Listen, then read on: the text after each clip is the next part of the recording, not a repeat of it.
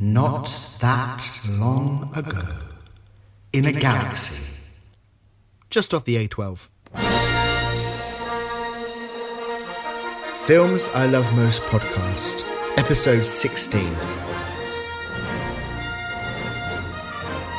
It's Christmas 2019, and could be more popular host of the Films I Love Most podcast, Keith Dogwalker, is in crisis. He hasn't brought a single Christmas present, and there are only 3 days remaining. He makes the logical choice to message all his friends and family, even the ones on Naboo, to inform them that he now belongs to a non-circular religion that doesn't celebrate Christmas. But, if possible, could he please still have a turkey roast with all the trimmings and presents addressed to him?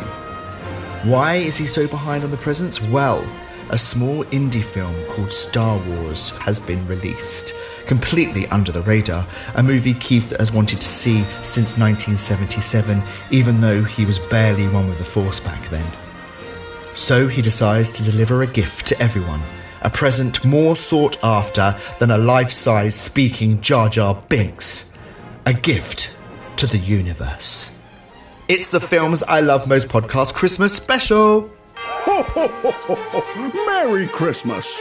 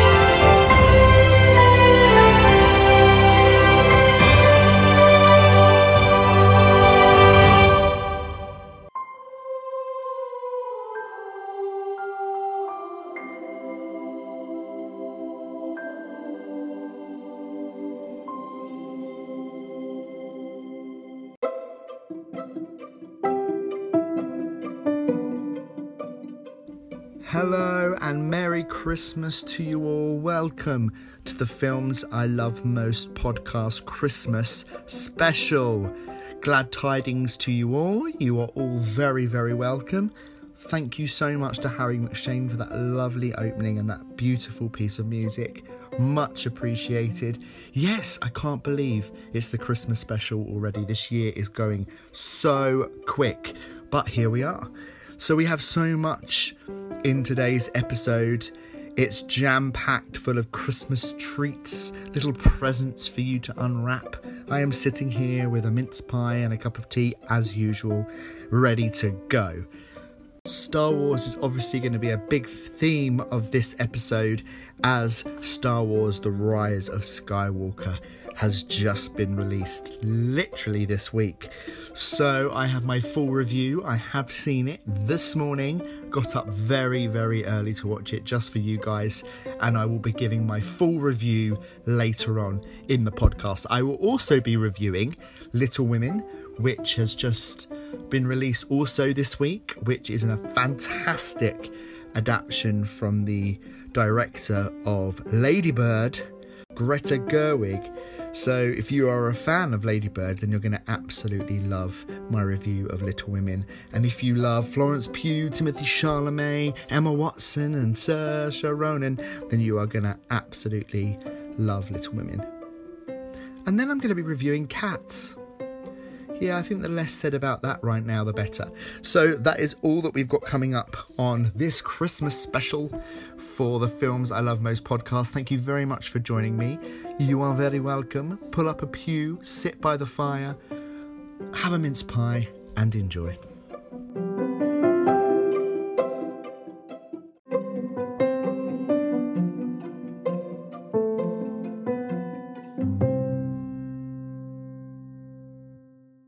So I have to say that I'm a little bit of a novice when it comes to the story of Little Women, because I've never read the book and I've never seen any of the movie adaptations. So this was really my first experience being introduced to the family and the girls, and I'd found it utterly, utterly charming. Greta Gerwig has written and directed this movie, obviously from her own vision of the book, and I would say that it's probably as near perfect to a period movie that you can get. So it's about 4 sisters who come of age in America in the aftermath of the Civil War. It stars Laura Dern as their mother, Florence Pugh as Amy, Timothée Chalamet as Laurie, Emma Watson is Meg, Saoirse Ronan is Jo, and Eliza Scanlon is Beth, and they are such a tight-knit group of characters. You can just tell that they are loving every minute of being in this film and creating this world and this story. It's utter joy to watch. The interaction between them is amazing. I could sit and watch it all day. I must admit, I have to say that I think Florence Pugh stood out for me in this film. I thought she was incredible. She was a bit of the spoilt brat, middle child. I know how that feels. And I just love her voice. She's got such a deep, sort of husky voice that every time she came on screen, it was just absolutely glorious for the eyes and the ears. She was amazing. And of course, Saoirse Ronan as Jo. I mean, you couldn't cast that part any better. She's incredible.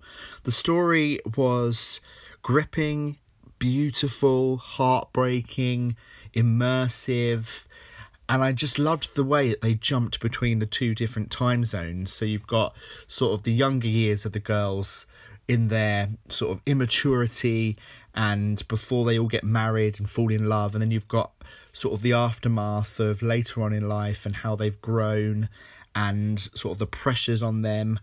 And I love the way that it was done in the movie, because it was done all with lighting and production. So the scenes when they were younger and more innocent, it was more bright, the sun was shining through the windows, the house was more decorated, and in the later years when things sort of go downhill a little bit, it's very dark, it's winter, it's the colour palette completely changes, and I loved that. It was such a good idea to do it that way. And there were moments in it that I genuinely cried in the... I very rarely cry in the cinema. I find it very difficult. I can't get past a certain emotion to make tears come from my eyes. But this honestly did. And it's such an accomplished adaptation that I think it will go down as one of the best, and it deserves to. I loved Lady Bird when it came out. I think Greta Gerwig and Saoirse Ronan have a really good working relationship.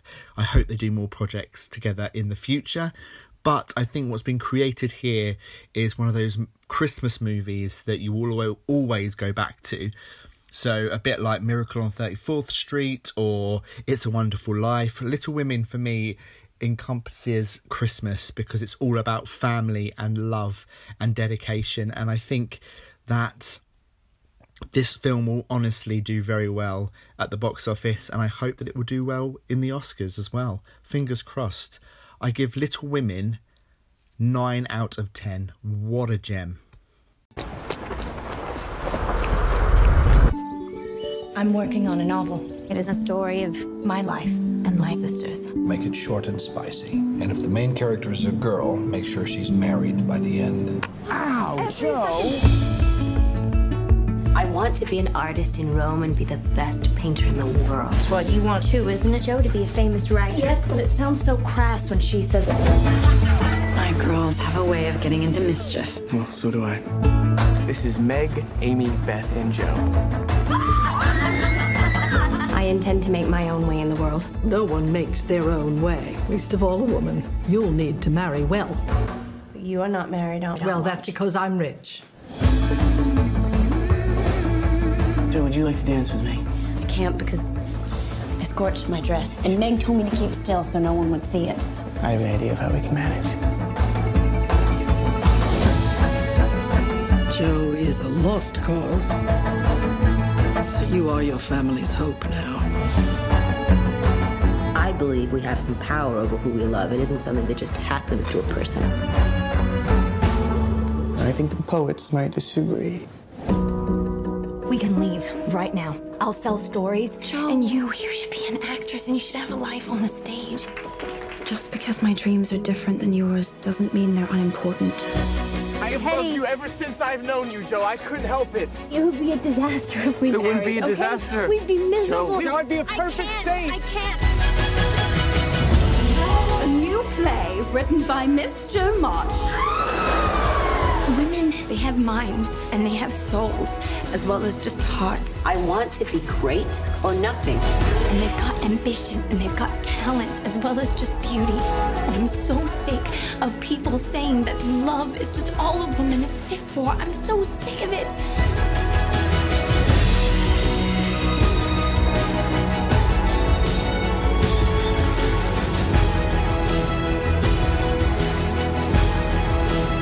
There are some natures too lofty to bend.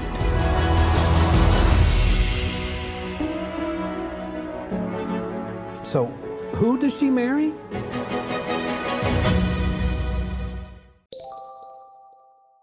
So I always try and be objective when it comes to reviewing a film, and I don't really read or listen to a lot of other people's opinions on the film until I've seen it.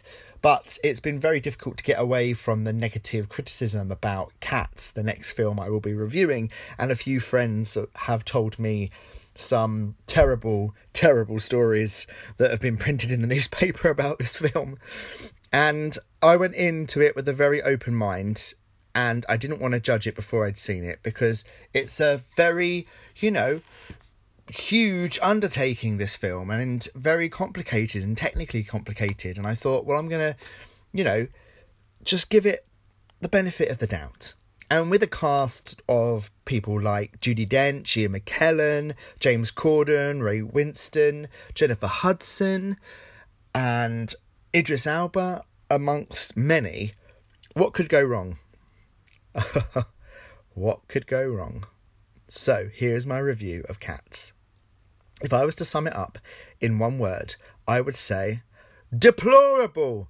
It is possibly the worst thing I have seen at the cinema in a very, very long time. Probably since The Dead Don't Die, which was just hideous. But this just does not work on any level whatsoever. The special effects are nauseating. Within the first 5 minutes, I felt sick in the stomach because the camera just moves around so much. The first time I saw a cat appear, I thought, what is that? Surely this is a horror movie, that's an alien, and someone should come in and kill it. It was horrific.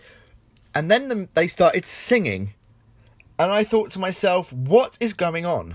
I remember the soundtrack to Cats very well. I've seen the show twice. I used to have the video version, the VHS of the 1998 sort of filmed on stage version of Cats, which I loved, and the music was great. But they've just remixed the soundtrack to the film, and it sounds horrible. It sounds like a GCSE Year 10 class has got their hands on Cats and tried to modernise it, but it has gone hideously wrong. Now, that just sounds awful, right? Why would you want to watch it? But there is a few good points. Oh my goodness. Yep. the Lady Abelique poster has fallen off the wall in such disgust of this movie. See, this is the clue. As soon as Lady Abelique poster falls off the wall, we know we're in for a loser of a film. But I would say Taylor Swift really sort of was the best thing in the movie. I really enjoyed her performance. And also Ian McKellen as Gus the Theatre Cat was quite endearing. And, you know, if there was ever a time to shed a tear in the movie, it was with his character. But apart from that, it was horrible. I'm not even kidding. Jason Derulo as Rum Tum Tugger, it should be made illegal. I mean, I don't understand. That is a form of torture. Just absolutely shockingly bad. And it's going to lose a lot of money. And so it should. Because the filmmakers should have known better than to try this. The effects are not good enough for this kind of project yet. When George Lucas... We're going back to Star Wars, guys. Sorry. When George Lucas made episode 4 of Star Wars, the very first Star Wars film, a lot of people were confused. Why didn't he make episode 1? Because he didn't have the technology to make it at the time the way he wanted. So he waited and made episode 4 and then went back to episode 1 and made The Phantom Menace, which a lot of people think was also a huge mistake. Me among them. But Cats is absolutely awful because of the effects. They don't work. They needed to wait maybe 5-10 years until the effects were there to be able to do it. Cats with human faces, I'm not even kidding. I thought I was watching an episode of Doctor Who. I expected the TARDIS to arrive any moment and, like, get rid of them, save the earth from these hideous abominations. But that didn't happen. They just kept on singing. And at the end, in the rolling credits, I could just see every single audience member walked out of the cinema thinking, well, that was an hour and a half I'd never get back. And it's true, you won't. So if there's anything I can do for you over the Christmas period, it's say, don't go and see Cats. Wait until it's available on some streaming service and watch the first 10 minutes, feel a bit nauseous, vomit, and then think, actually, I'm very glad that I didn't see that at the cinema, because that is definitely the reaction you will have.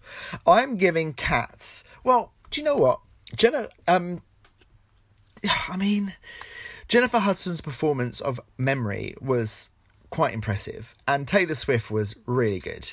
And although the rest of it was absolute dog poo, ironic, I think that the thought behind it was, you know, there was good thinking and heart behind it, but it just does not work. So I'm giving it 1 out of 10.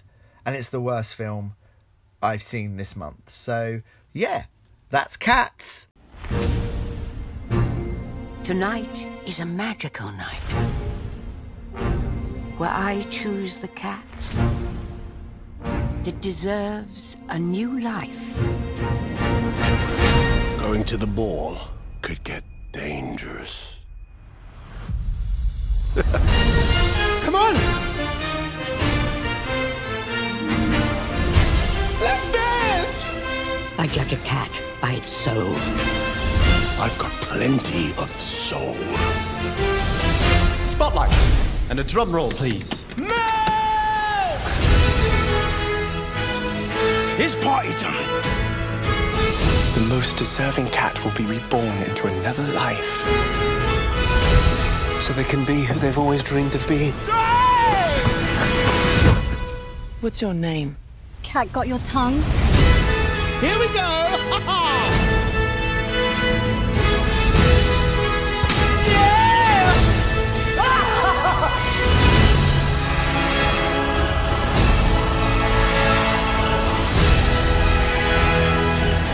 Don't mess with the crazy cat lady. Now it is time to make the choice. Right, well, that's not going to work, is it? That's what I say to you. Cross paws. Come, we're about to begin. I love it.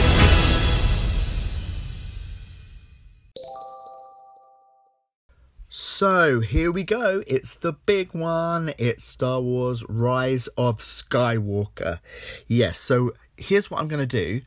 I'm going to make this review spoiler free, and then after Christmas I'm going to release a spoiler filled review so that you guys can have a chance to watch the film and then come over and listen to what I think about all the spoilers and you know, tidbits that are in there for the fans.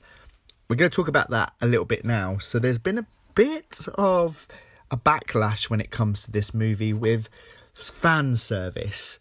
How much is too much fan service? Now, for me, being a fan, obviously I like to see all of that. I like to see the cameos. I like to see the nods to the past. But some people might be new to the Star Wars universe, as in only have come to it from Force Awakens, so a lot of the stuff might be lost on them. But I don't see a problem with it. I mean, it caters to a different audience. I, for one, really enjoyed that. And I don't think that you can alienate one group just to please another. So I think the more fan service there is in these kind of franchise movies, the better, because it's just really nice to give a nod to what's come before. So yeah, I'm just saying, in my opinion, there's nothing wrong with it. And I think that's what a lot of negativity about the Rise of Skywalker has come about, because there is a lot of fan service in this movie. But I'm not going to give any of that away, because this is not the spoiler-filled review. It's a spoiler-free. So, I'm going to start with a spoiler, but it's not really, because it's been released online ages ago and it's in the trailer. So, Emperor Palpatine is back in this Star Wars film, and it's an integral part of the story, his return.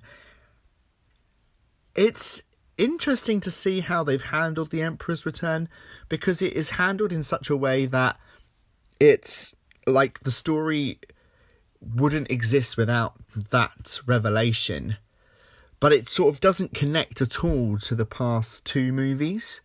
So I was a little bit lost at the beginning about where this sort of left field twist had come from. I think with The Rise of Skywalker, I'm going to be negative about it first, but I just want you to know that I absolutely loved it. I enjoyed every second of it. It played to my love for the franchise. So anything bad I say, it's just me being nitpicky. But I think that the issue with The Rise of Skywalker is that coming straight after The Last Jedi, which was so different and so, you know, beyond what Star Wars had been before, coming back to a more traditional story and a more traditional concept was a little bit like, oh, okay, so everything that I took from The Last Jedi with the whole sort of, you know, not quite knowing where the story was going, I'm pretty sure that I know where this is going to end up. I found that a little bit disappointing, but at the same time comforting in the fact that I knew that what I was watching and where this was going, and it was almost like comfort food, and I did really enjoy it. It was really nice to see some familiar faces. I'm not going to mention who, because this is not the spoiler-filled review. And the plot itself is a little bit all over the place. I mean, the first sort of 45 minutes, we are on a mad dash journey around the universe. I found it quite difficult to keep up with the plot during those sort of scenes. When we're arriving on a lot of different planets and there's fights and battles and things going on, I was a bit like, hang on a minute, I need to centre myself in the plot, otherwise I'm really going to get lost. And I think that actually that lends itself to repeat viewing, because the plot is sort of gets lost in the mix sometimes, and I think that happens with quite a few sort of adventure films, especially with Star Wars, that there's so much going on. Sometimes you sort of don't focus on what the heroes are actually trying to do and what they're trying to achieve. And motivation is everything in any film. I always look for motivation in character. Why are they doing that? I mean, I'm looking very deep into the Star Wars franchise, but because it's a franchise that I love, I like to make sense of it. There is a lot of sense in the plot. There's a lot of nonsense in the plot, but I think I can forgive the nonsense because of the setup, and the action sequences are so fantastic to watch and exciting and engaging that I can, they take liberties a little bit, but I can forgive them for that. The story of Rey really comes to a head in this story, and we really find out her origins, which is great. There's some interesting stuff going on with Kylo Ren. Adam Driver is fantastic in the film, although he does get his helmet back. So for a large chunk of the movie, I was guessing whether it was actually Adam Driver in the helmet or not. I really hope it was, but maybe he had some filming commitments on Marriage Story, so maybe he popped out and just went, can we just do this scene with the helmet so I can go and film my other film? I hope not, though. I'd like to think that he was inside that helmet because, he's a gorgeous man. There's a lot of nods to the past, a lot of fan service, as we've mentioned. I think that one of the most poignant moments of the film is with Princess Leia, because obviously Carrie Fisher has died a couple of years ago now, so therefore they had to find a way to include her in the film. They used stock footage from The Force Awakens to create some really nice moments in this movie, and I think that it is a dedication to her. It is an absolute sort of remembrance film for Carrie Fisher, and I think that she would be very proud of it, and I think that her time in the Star Wars franchise will be very fondly remembered, and she is very fondly missed. You might think I'm sort of going all over the place, but that's pretty much what this film does, and I'm trying to think of things that I can tell you without spoiling anything. It's very difficult. I'm trying to keep away from certain plot points. The effects, obviously, we don't even need to mention that the effects are incredible. The fight sequences, whether it be with lightsabers or in space, are very well choreographed. They work well with every character. You can see the dedication of the main characters to their craft. The performances are better in this film than I think of the other two sequels. I think that they found their characters now, and I think they found their relationship. Now the characters have all come together. One thing that really shocked me, and I was rewatching The Force Awakens and The Last Jedi the other day, and it wasn't until the end of The Last Jedi that Poe and Rey meet for the first time. So it had been 2 whole movies before these characters have met. And you can tell that they've really bonded in the time between The Last Jedi and The Rise of Skywalker, and that's nice. That's really nice to have that strong band of characters together. It just reminds me of the original films with Leia and Luke and Han Solo and Chewbacca, and it's just a really strong unit, and that really works really, really well. My final thoughts on the film after I left the cinema was, that was satisfying. I liked it. It was Star Wars how I remember it as a kid. But as an adult, obviously I'm a little bit more picky, a little bit more sort of grounded, so therefore I take everything a bit too seriously. If I don't take this film seriously and I just think of it and try and see it through an 8-year-old Keith's eyes, this film is the best thing ever, 10 out of 10. But, seeing I've lost a little bit of that child in me, I'm going to give The Rise of Skywalker 8 out of 10 because it is a really solid, great piece of work. But as the closing film for the franchise of Star Wars, I would say I just wanted a little bit more. Just, there was something missing. But overall, a great end to a franchise that has spanned my lifetime and is probably one of the most treasured franchises in my life. And I'm getting a bit emotional because Star Wars has been with me since birth. I've got an older brother who used to watch the Star Wars films all the time. So Star Wars is literally in my DNA. And I'm so glad that it came to an end with a very prominent film like The Rise of Skywalker. So, like I said, it's an 8 out of 10. May the Force be with you. Always.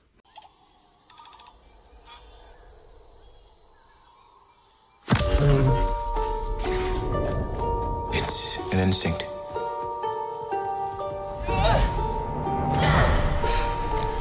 A feeling.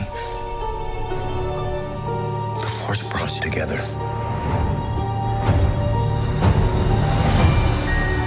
We're not alone. Good people will fight if we lead them. People keep telling me they know me. No one does.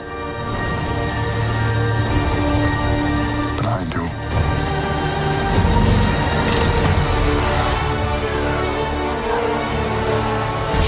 Long have I waited. And now you're coming together.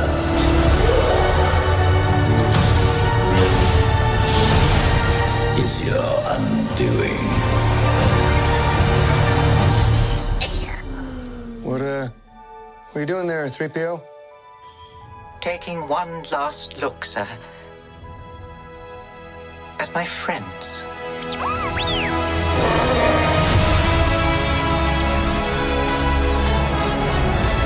Confronting fear is the destiny of a Jedi.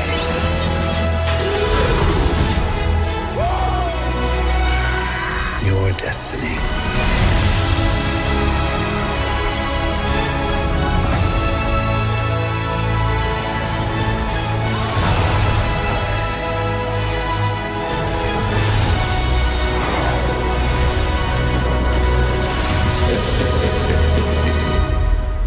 The Force will be with you. Always.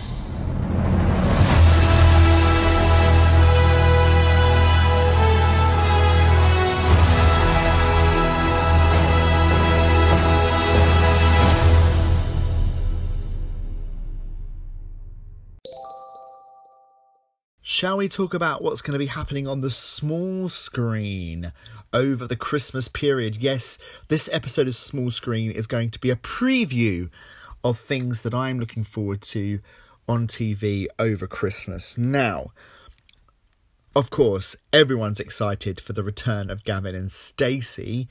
It's been almost 6 years, I think, since the last episode aired on British TV, and Gavin and Stacey are back along with Smithy and Ness and the baby. Yeah, I'm sure I can't do accents. That was not Welsh. I do apologise. But yeah, really looking forward to this. I think that with Gavin and Stacey, it has such an affectionate place in people's hearts. So when it was announced that it was coming back with James Corden writing again, I think everyone got really excited and nostalgic about it.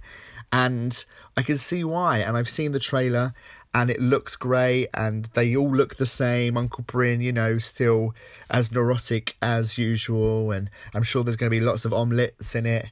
And yeah, I think it's going to be an absolute jewel in the crown for the BBC this year, the Gavin and Stacey special. So I'll be gathered around on Christmas Eve night with my family. Really, really looking forward to it. And well, I'll let you know what I think in the next week's podcast. What else have we got? Yes, The Christmas Carol.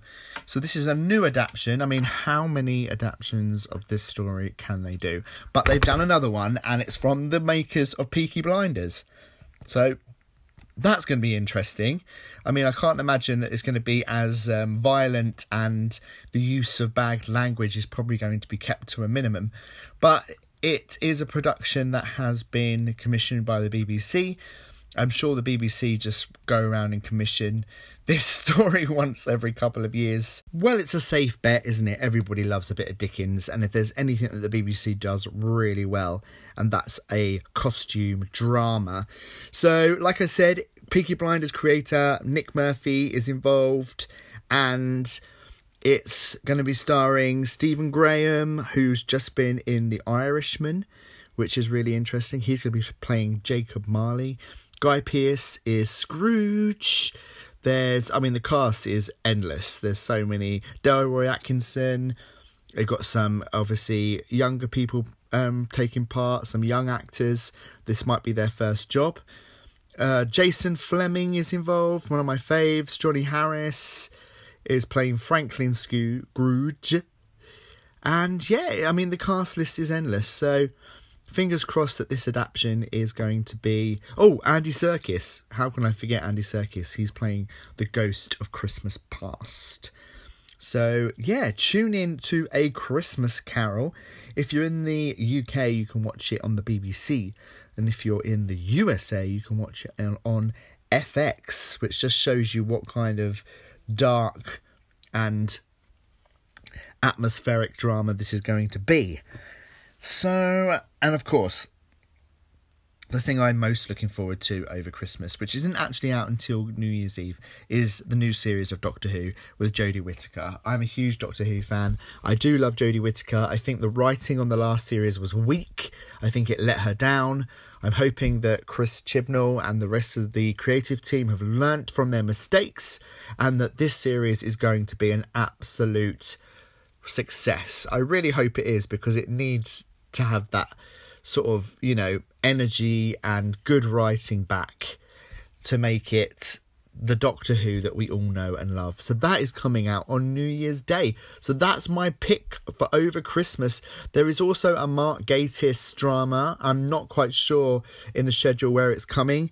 It's a ghost story for Christmas, written by Mark Gatiss, and I believe it's starring Peter Capaldi this year, so that's going to be amazing. I do love a good ghost story at Christmas.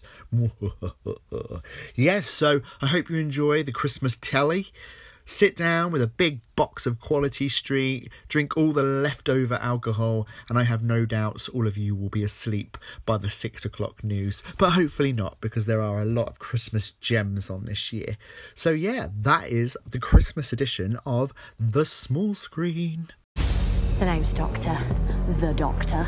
The security of this entire planet is at stake. Can we rely upon you? I'm not where I wanted to be, but I can work with this. From Joe Cole. What? I don't suppose you've seen anything weird around here. You believe this is a union? What's the plan? You trust me, don't you? Have I got to answer that? Where are we? Paris, 1943? Oh no. Something's coming for me. I can feel it. Let it come. Because we're your mates. Family. Get away from them!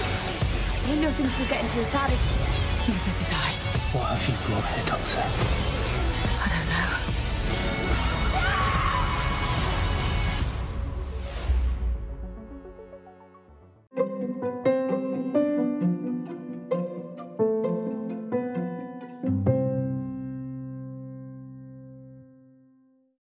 So don't forget that on Facebook, Instagram and Twitter we are running our Christmas charity this year, Film and Friendship Forever. All we're asking you to do is call up your mate and invite them to a movie, or invite them round your house, or someone you haven't spoken to for a long time, or someone who lives down the street that you know, and think, you know what, I'm going to take them to see the new Star Wars movie, or take them to see Little Women, or something that they'll really enjoy, because it's Christmas and no one likes to be lonely at Christmas. So please, please, please join in with the Film and Friendship Forever here at the Films I Love Most podcast. Just, you know, do your bit to end loneliness this Christmas. Also, if you go onto Facebook and go onto the Films I Love Most podcast page, you can see that there is a chance for you to donate some pennies to our chosen charity for this year, Shelter, which is a charity that helps homeless people and people that are just finding it difficult to find accommodation. And it's really important that people have a roof over their heads at Christmas. So please, even if you can just spare £1, just get on the Facebook page, Films I Love Most podcasts, and donate, because a lot of us are very lucky that we have, you know, roofs over our heads, but some people don't, and we need to help those people. So thank you very much, and Merry Christmas.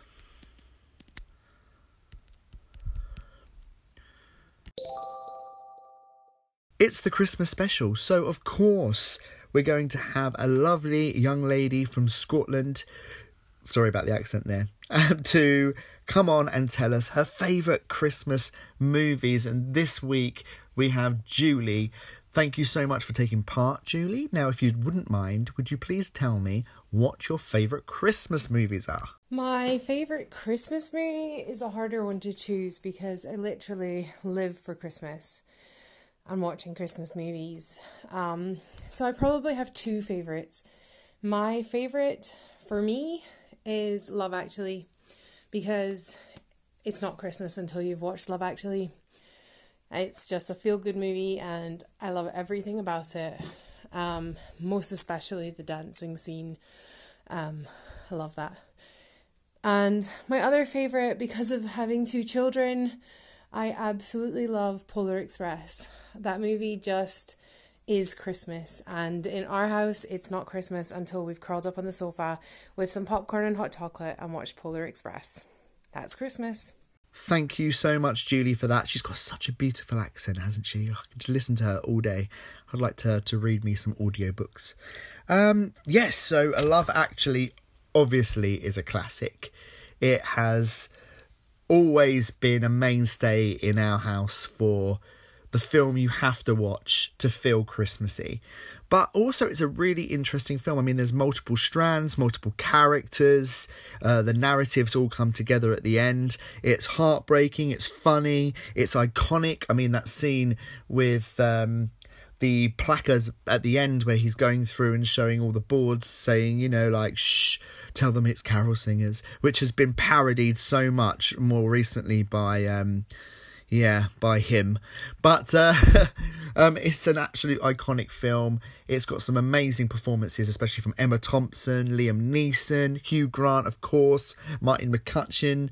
And it has the best Christmas song interpretation at the end at the Christmas concert with All I Want for Christmas Is You. I love that. I used to listen to the soundtrack of this film a lot when it first came out because I think it's beautiful. Eva Cassidy's track in that film is stunning. So yeah, of course, Love Actually has become synonymous with Christmas, and so it should, because it's heartwarming, it's beautiful. And as the opening speech says, I mean, this film only came out, remember, a few years after 9/11. So the opening speech is about family and about how during 9/11, the phone calls made for the planes were not, messages of hate. They were messages of love. And I think that's very important. I think that's something we need to remember for today because, yeah, it's an important message. So, of course, Love Actually, we love it here. It's a 10 out of 10. It's a film that holds a special place in a lot of people's hearts. And it's all about love, love, love, which we really need right now.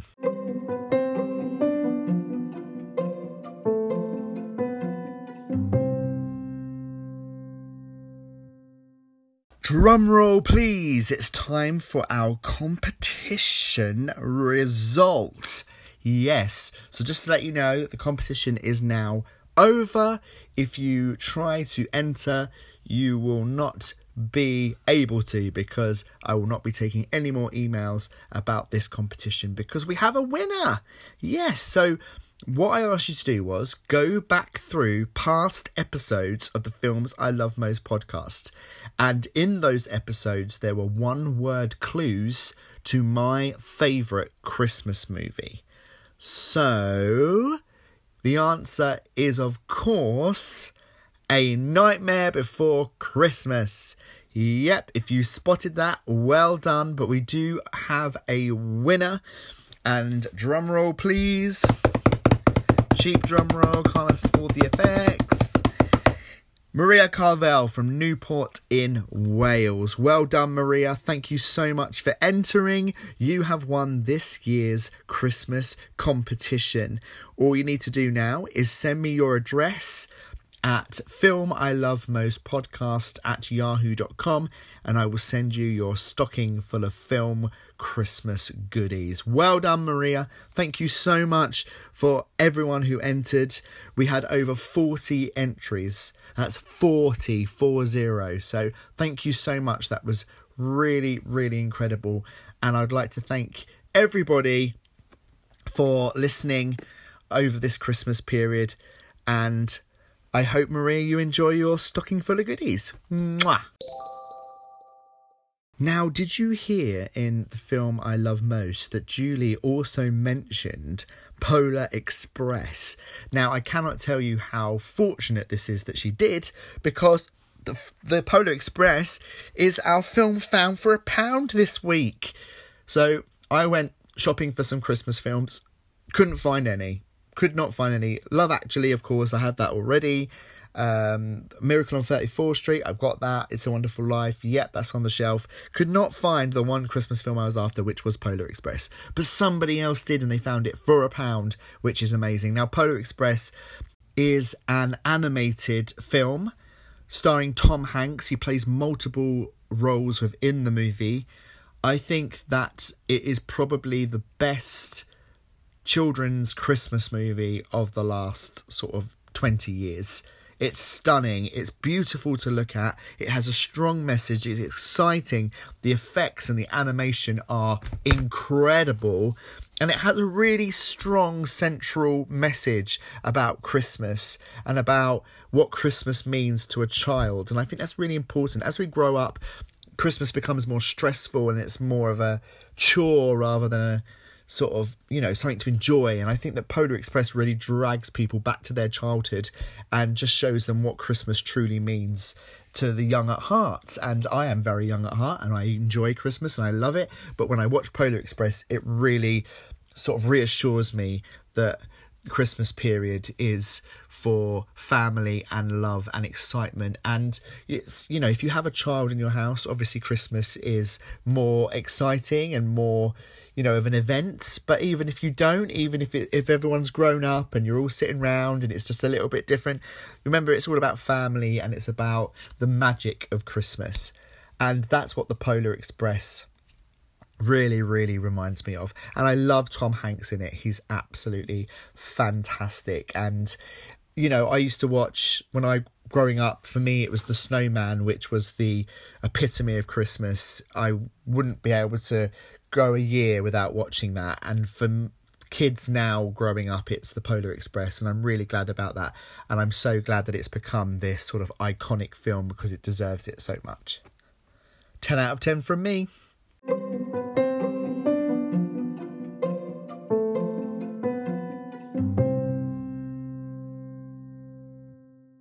Well, well, well, hear those sleigh bells ring. This is the end of the Films I Love Most podcast, very first Christmas special. Thank you so much for being here. It means a lot to me, and I cannot tell you how much I wish you all a very, very Merry Christmas. And, well, I'm not going to say that because we will be back for our New Year special next week. Can you believe it? I mean, you know, 1 week after Christmas and we'll be back. Now, it's going to be a very different, layout to the normal podcast. We're going to be reviewing the top 10 films of the year and the top 10 worst films of the year, which I'm actually looking forward to more than the best. It's going to be so interesting. I think some of you can probably guess what my worst films are, seeing the rants that I've given over, during the reviews for some of the releases. But, I might shock you. Who knows? There might be some twists and turns when it comes to the top 10s this year. So thank you very much for joining me. Please join us for the New Year's special. It's going to be a rip-roaring ride. And I wish you all a very Merry Christmas. And thank you so much. This podcast is nothing without you. Please get in contact on Instagram, Facebook and Twitter. And you can email us at filmilovemostpodcast@yahoo.com.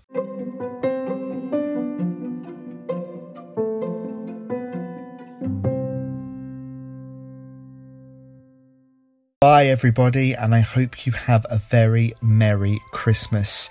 I just want to say one thing quickly. Star Wars was the reason that I got into film in the first place. It holds a very, very treasured place in my heart, and I'm so glad that it ended on such a high note. So I doff my hat to George Lucas and everybody who's ever been involved in Star Wars and say thank you so much, and may the Force be with you.